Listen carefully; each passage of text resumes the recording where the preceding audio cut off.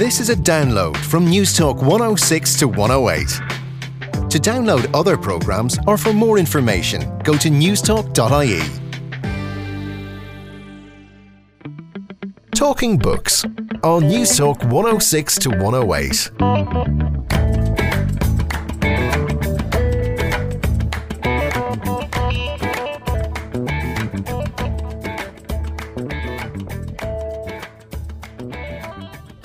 Hello, good morning, and you're very welcome to Talking Books with me, Susan Cahill. Well, we've quite an inspiring show for you this lazy Sunday morning. Professor John Crown from St Vincent's Hospital reviews an astonishingly beautiful book on the evolution of cancer treatment. And we hear how the war on cancer took on almost military-style proportions when mustard gas used in World War II accidentally heralded a revolution in the treatment of cancer. And in December 1943, the American invasion fleet at Bari Harbour in Italy was bombed by the Luftwaffe. But something strange was noticed in the day afterwards. Many of the young sailors and soldiers started developing skin burns, skin blistering, lung poisoning, and the Americans flew in a team of military medical experts headed by a gentleman called Stuart Alexander. Dr. Alexander immediately diagnosed these people as suffering from mustard gas. Dr. Alexander and the team noticed that the white cell counts of these young sailors went down. Sometimes their lymph glands and spleens rather shrank. And meanwhile, unknown to them, in a very secret program that was going on in Yale in America, another team of military doctors had actually started doing experiments on some kinds of cancer with liquefied derivatives of mustard gas. These two events provided a great impetus for the development of toxic drugs as anti-cancer chemicals. And for all aspiring writers out there, I meet up with Vanessa O'Loughlin, founder of Writers.ie, and we hear about new online writing workshops, live streamed from Ireland. But first, The Emperor of All Maladies, a biography of cancer, by Siddhartha Mukherjee, is an unbelievably interesting and profound book.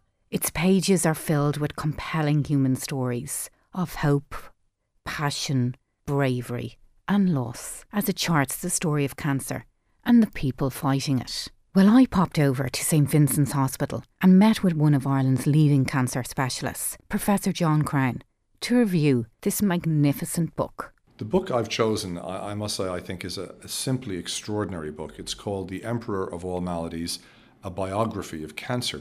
And it basically weaves the story of the increasing knowledge about cancer from really early prehistory all the way through the modern era.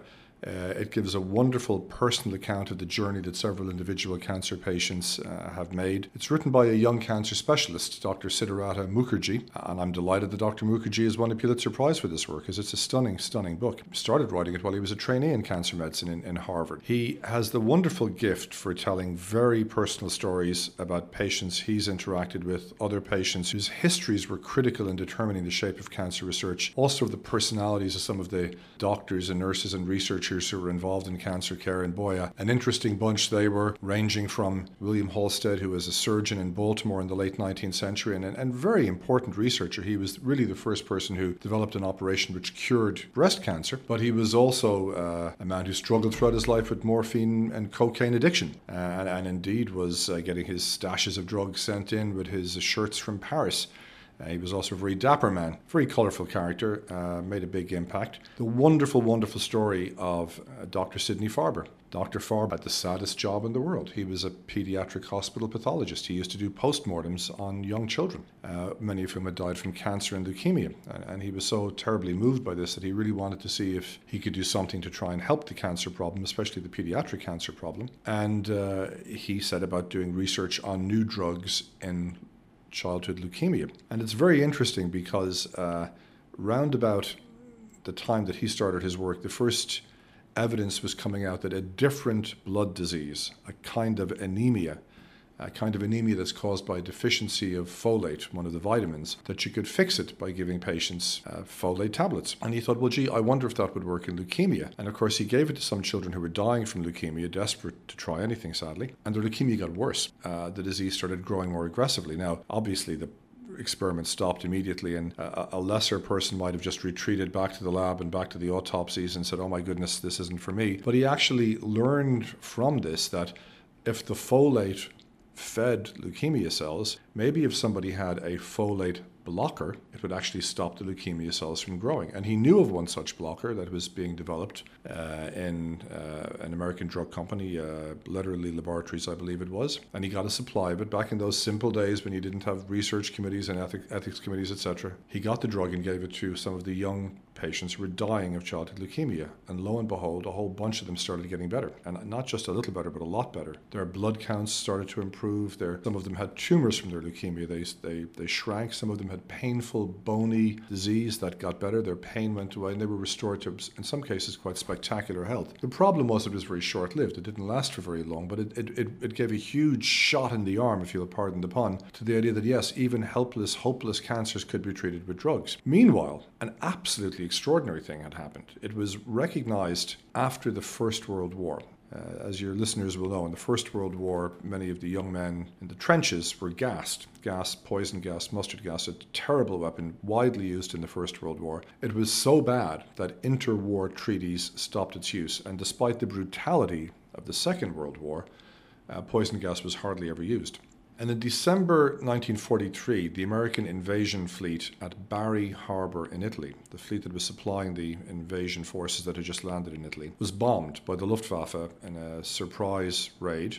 And it was a terrible bombing. 20 odd ships sank. It was the second worst bombing, they reckon, raid after Pearl Harbor in the Second World War, the second worst maritime bombing. But something strange was noticed in the day afterwards. Many of the young sailors and soldiers and civilians, indeed, who were in the Bari area, who were not injured by the bombs, who were not burned in the fires, started developing skin burns, skin blistering, lung poisoning, and the Americans flew in a team of military medical experts headed by a gentleman called Stuart Alexander. Dr. Alexander immediately diagnosed these people as suffering from mustard gas. So the first reaction was, those damn Nazis, they've been dropping mustard gas on our boys.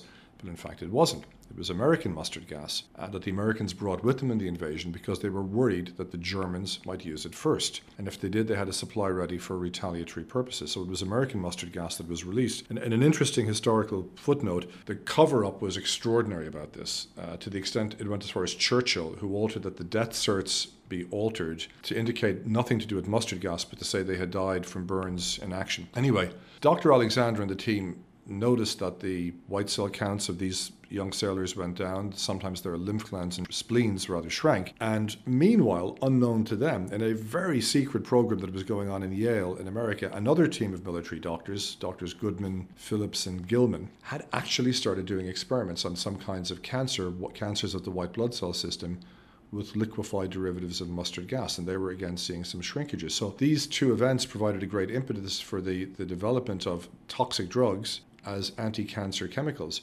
And soon the work that Farber had done in Boston with the folate antagonist was married with this work. And throughout the late 1940s and 1950s, many experiments were done looking at combinations of new drugs, and new chemotherapy drugs were discovered and described, usually, by the way, through a process of complete serendipity, through trial and error. Basically, the modus operandi was cancer cells would be grown in a dish, different candidate chemicals that somebody maybe had written in because it was something they knew from folklore that this was supposed to be good for cancer, or something else which was known to be poisonous, were then dropped into the wells where the cells were growing, and if the cells stopped growing, presto, that might be a drug. So even though there was nothing known about how the drugs might work or their mechanism of action, they were identified as potential cancer drugs. And of course, hundreds of thousands of chemicals were screened to give a very few drugs in the end that became actual medicines. But that process gave a number of anti-cancer drugs, such that by the early 1960s, it was apparent that there were some cancers for which chemotherapy, these poisonous drugs, with, by the way, their very poisonous side effects, was producing a major benefit. Mainly the blood cancers like leukemia, lymphoma cancers, and some other kinds of cancer. Breast cancer in women, responses were also being reported. And it's an extraordinary read, John.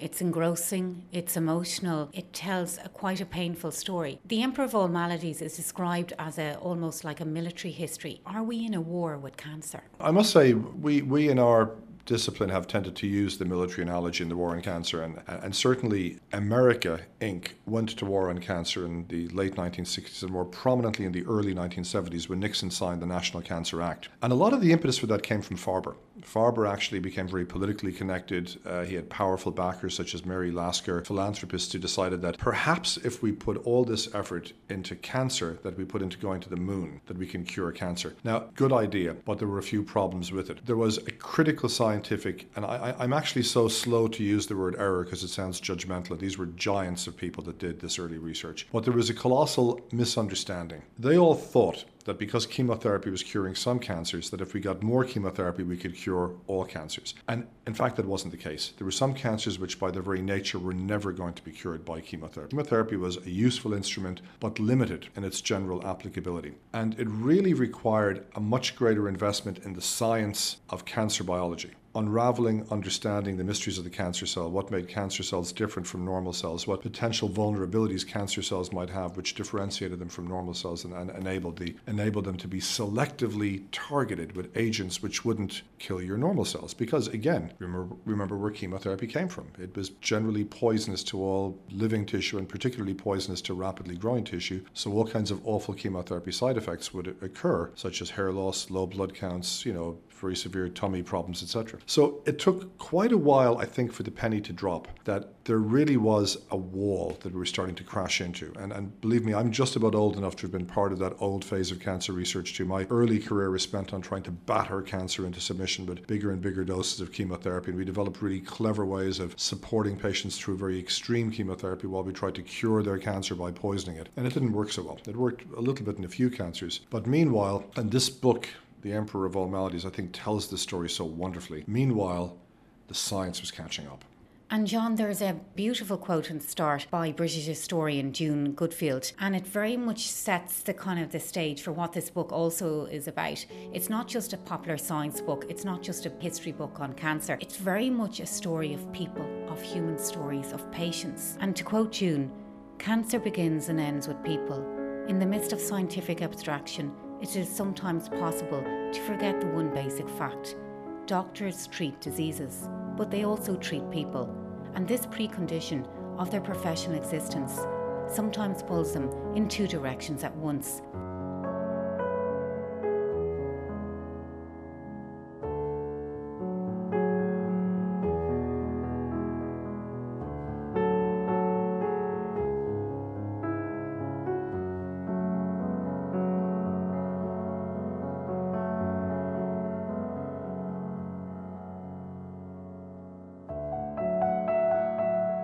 We're sitting here in Vincent's private clinic in your very busy consultancy rooms. It must be an extraordinary thing for anybody to walk through the door and meet you, Dr. Crown, because if we look at the statistics facing cancer patients today in Ireland, some of them are pretty grim. Well, I would have to say, Sue, in the first instance that we have, I believe, an extraordinarily talented cohort of cancer specialists in this country. We have only about 34 medical oncologists who are the specialists who treat cancer with drugs in the country, which is a much smaller number than we should have. But they are disproportionately trained in wonderful places. And in fact, about 70% of them have trained in the top 5 cancer centres in North America, and the others have trained in superb centres in London and Paris and other places. So we have a really great cohort of disproportionately young cancer specialists here that are not only great doctors, great people, and great researchers. So when somebody comes in the door to meet me, typically they've already found out that they've had cancer. The diagnosis is usually made by a non-cancer specialist or indeed by a surgeon specialising in cancer. And then the decision is made that they might benefit from getting some kind of drug treatment for their cancer. And as we've gotten more sophisticated, I've focused on a smaller number of cancer types. Our unit in Vincent's is now sufficiently large that different oncologists here specialise in different types of cancer. So my practice is disproportionately women with breast cancer.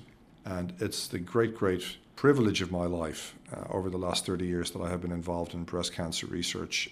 And I'm grateful that I've lived in practice long enough to see major improvements taking place in the disease.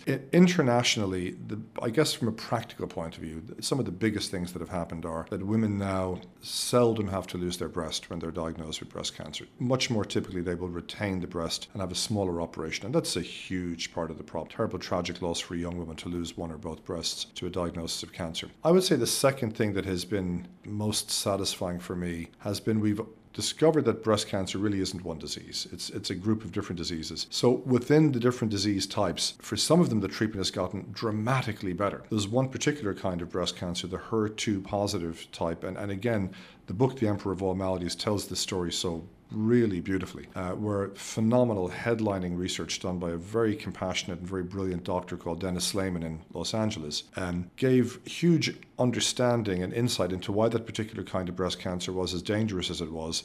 But not just that, he developed treatments which suddenly made it perhaps now the least dangerous kind of breast cancer because the treatment is so dramatically better for it. And I'm very happy that I had the opportunity. I had a road to Damascus moment with Dr. Slayman about 14 years ago. I had met him once before when he came to give a lecture in Dublin. We had a very pleasant evening together exchanging ideas. And then in one of those great lucky breaks in my life, I found myself sitting beside him completely serendipitously on a long plane flight. So I had the most exclusive private tutorial in breast cancer probably in history. I had 4 to 5 hours of uninterrupted time with Dennis Slayman going through all the research, the story of what he had done. And I so recommend this book just for the part on the HER2 story, for nothing else. It's a wonderful story. And at the end of it, I became very firmly locked into his research system and we became very close collaborators. And thankfully, as a result, Irish women got access to a lot of the drugs and work that he was helping to develop at a much earlier stage than would have been the case in other countries. I gave a lecture today in DCU and I was showing a slide, one of my favorite slides. Back in about the year 2000, I saw a patient, a very nice middle-aged lady, who came to me with the HER2 positive kind of breast cancer with extensive disease in her liver. Her liver was about to fail. She was getting critically ill, close to death. And she was going to be one of the first people in Ireland to go on to a particular trial with Herceptin, which is the drug that Dr. Slayman's name is most associated with. And because it was early in the trial, there was a supply issue. The drug didn't get here in time. By the time the drug got here, she was too sick to go on the trial. Her liver was failing. She was deeply yellow with jaundice, and she was no longer eligible for the trial. But we begged the company if we could give her the Herceptin anyway. To their great credit, Genentech, Roche, let us give it to her with a simpler kind of chemotherapy, and she started getting better. Within about 2 months, her liver function was basically normal. Within a couple of years, her liver scans were normal. We kept her on the treatment. After 5 years, we didn't know should we continue the treatment or stop the treatment. We kept her on the treatment for about 7 years, and I saw her last week in clinic 13 years later. She's been off treatment now for 6 years, and not a hint of cancer in her body. And it's things like that that you really live for, and I really, really hope that I do live and practice long enough to see that kind of advance being made in some of the other kinds of breast cancer and indeed of some of the other cancers that are out there. And what type of person would be interested, you think, in The Emperor of All Maladies? Who is this book for? Well, it's interesting you should ask that, because I, as a cancer specialist and researcher in the field for 30 years, learned stuff from the book. I recommend it routinely to people that are interested in science, to people that are interested in healthcare, to nurses, to doctors. I tell all my student oncologists, in fact, I know one of my oncology colleagues has been systematically buying copies as presents for all of the junior doctors when they start a career in oncology, which I think is a really good idea. But I think a general readership will find this book interesting. You do not need any science background for this. It's full of great human stories. There's a mixture of detective stories. There's a mixture of crime stories. It goes into great detail about the highly, highly questionable activities of the tobacco industry when they were first confronted with the news that their product was a major cause of cancer and how they desperately tried to suppress that information. Wonderful stories about the people who developed the Pap smear. Papa Nicolau, who was a poor Greek doctor, emigrated to America. He couldn't get licensed to practice medicine in America. He was working as a salesman, working in a carpet shop, ultimately became a porter in a hospital, and then managed to claw his way back into the medical system and made one of the most stunningly important discoveries, the Pap smear, which has saved probably hundreds of thousands of lives around the world. So the book is everything from a social and economic history of cancer to popular science to military history, human psychology. It has it all. I would have to say, I guess people will say, oh, he would say that, wouldn't he, being a cancer specialist? I think it is one of the greatest books I have ever read.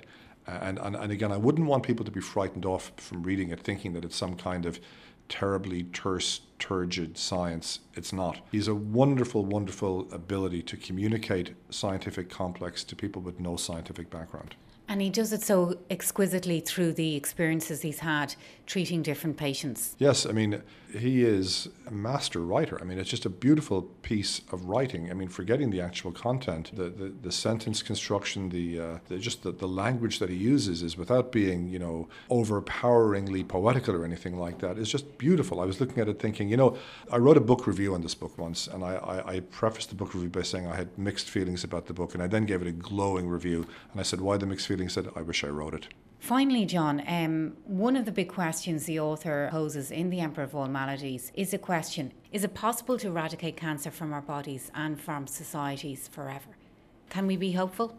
I think we can be extremely hopeful that the treatment and the prevention of cancer will get dramatically better. I don't believe there will be a single panacea, a single magic bullet. I don't think somebody with kind of crazy, fizzy white hair is going to jump up in his lab someday shouting, "Eureka, Eureka," and have the cure for cancer. I don't think it's going to be like that. I think it's much more likely that we will see what we've seen, which is slow, steady progress on all fronts. I must say, as I'm getting older, I'm increasingly interested in prevention. And I think we've learned a number of very simple insights into cancer prevention in recent years. And one of the big ones is all the stuff that, your mom told you was basically, a lot of it was right. Don't get too fat, watch the dietary intake, keep the calories down, do a bit of exercise. The stuff that in general decreases your risk of getting heart disease also decreases your risk of getting cancer. Of course, never smoke. If you do smoke, stop. It's never too late to stop. There will always be a health benefit from stopping cigarettes.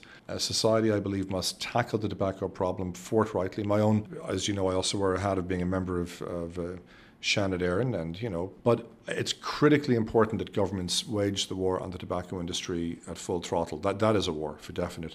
And to that end, I've made a proposal that we should, as a group of societies in the Western world, commit ourselves to the idea that by the year 2030 it will be illegal to do for-profit commerce in tobacco. And on a curious note, John, The Emperor of All Maladies has an Irish connection. The Irish connection in the book is quite interesting. One of the key figures in modern cancer research was a gentleman called Denis Burkitt, who was a surgeon. He was from Fermanagh. He went to medical school in Trinity. He was a religious man, and he originally contemplated a career in holy orders, but instead went abroad to work as a doctor in basically mission hospitals in Africa, where he did wonderful work. But he also had a very curious mind, and he noticed that many of the children he saw there developed an unusual form of cancer around their jaw area, which was in fact a kind of lymphoma, a kind of cancer that arises in white blood cells. And Burkitt had become aware that there was some suggestion that perhaps some of the research in America was showing that lymphoma cancers might respond somewhat to chemotherapy. His other colleague in this was an Irish surgeon called Mr. Clifford. I believe Mr. Clifford was originally from Kerry, but he was a University College Dublin and St. Vincent's graduate, who then went, as many Irish doctors at the time went, to work in the UK.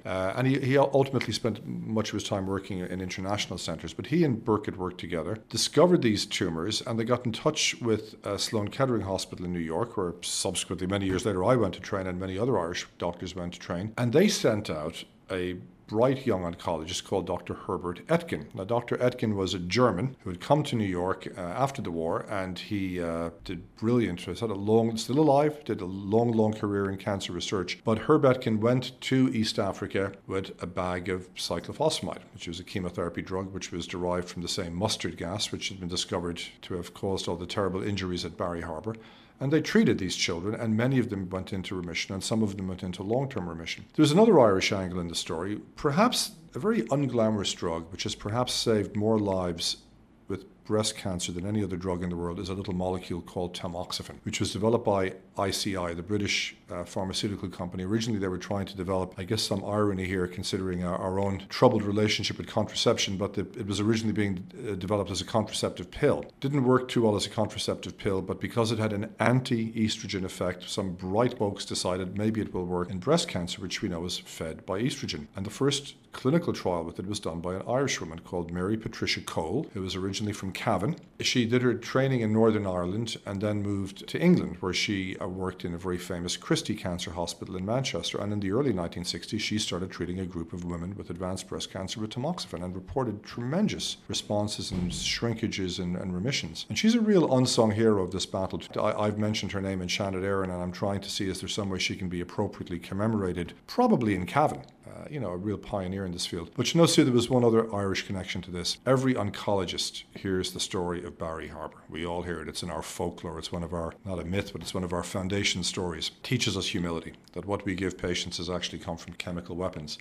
And I was in the unit in Vincent's one day, and I suddenly found myself reading this little pale photocopied article about Barry Harbour, and it was written in the first person. I said, oh, that's interesting. It was written by a survivor. And then as I read the article, the person said, after the war, when I came back to Ireland. And I said, oh my goodness, who was this? And I asked one of the nurses, and she said, that's Dermot Clark. Dermot is a patient in the unit. He's 90 and he was getting chemotherapy for cancer himself. Dermot was a sailor in Barry Harbour. He was on a ship that was berthed immediately beside the SS John Harvey, which was the ship carrying the mustard gas bombs. An hour before the bombing raid started, the harbour master told them to move the ship to a distant part of the harbour. Dermot always said it was very like Dunleary Harbour, outer walls and an inner wall.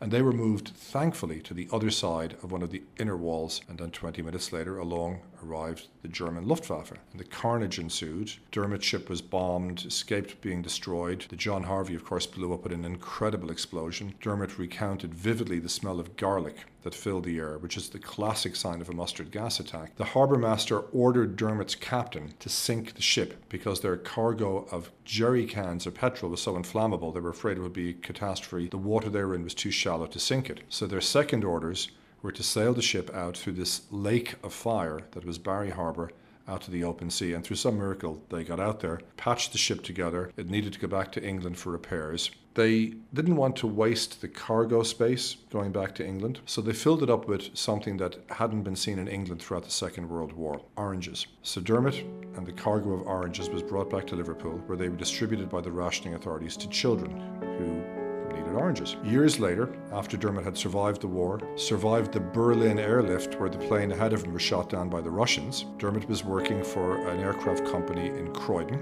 where he met a beautiful young woman who he started courting and ultimately married and had 5 children when he moved back to Ireland and became the director of operations in Aer Lingus. Dermot's wife subsequently told the story years later how she remembered when she was a little girl in Wales in 1944 when the first oranges arrived for the children. Professor Crown, thank you so much for inviting Talking Books into your hectic and very valuable consultancy suite here in Vincent's Hospital. Thank you, Sue, and I do recommend this book unreservedly. I don't believe anybody who takes it up will be disappointed by it.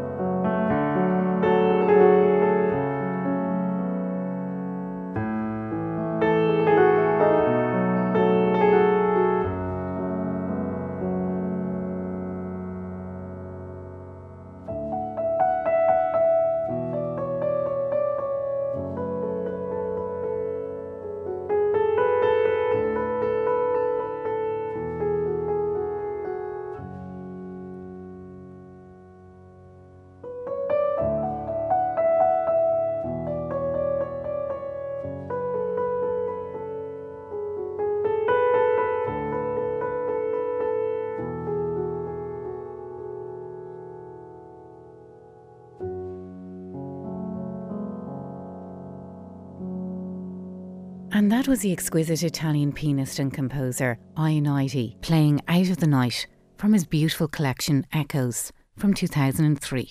Ending this week's review of The Emperor of All Maladies, a biography of cancer with Professor John Crown. Coming up next, WritersWebTV.com, a world-first innovation in online education for writers with Vanessa O'Loughlin from writing.ie.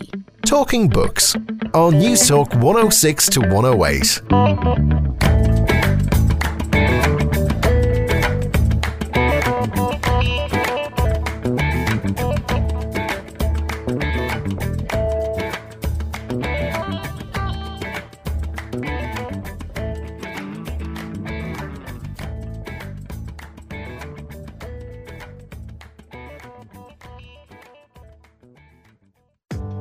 Thanks for listening to this News Talk 106 to 108 podcast. To download other programmes or for more information, go to newstalk.ie.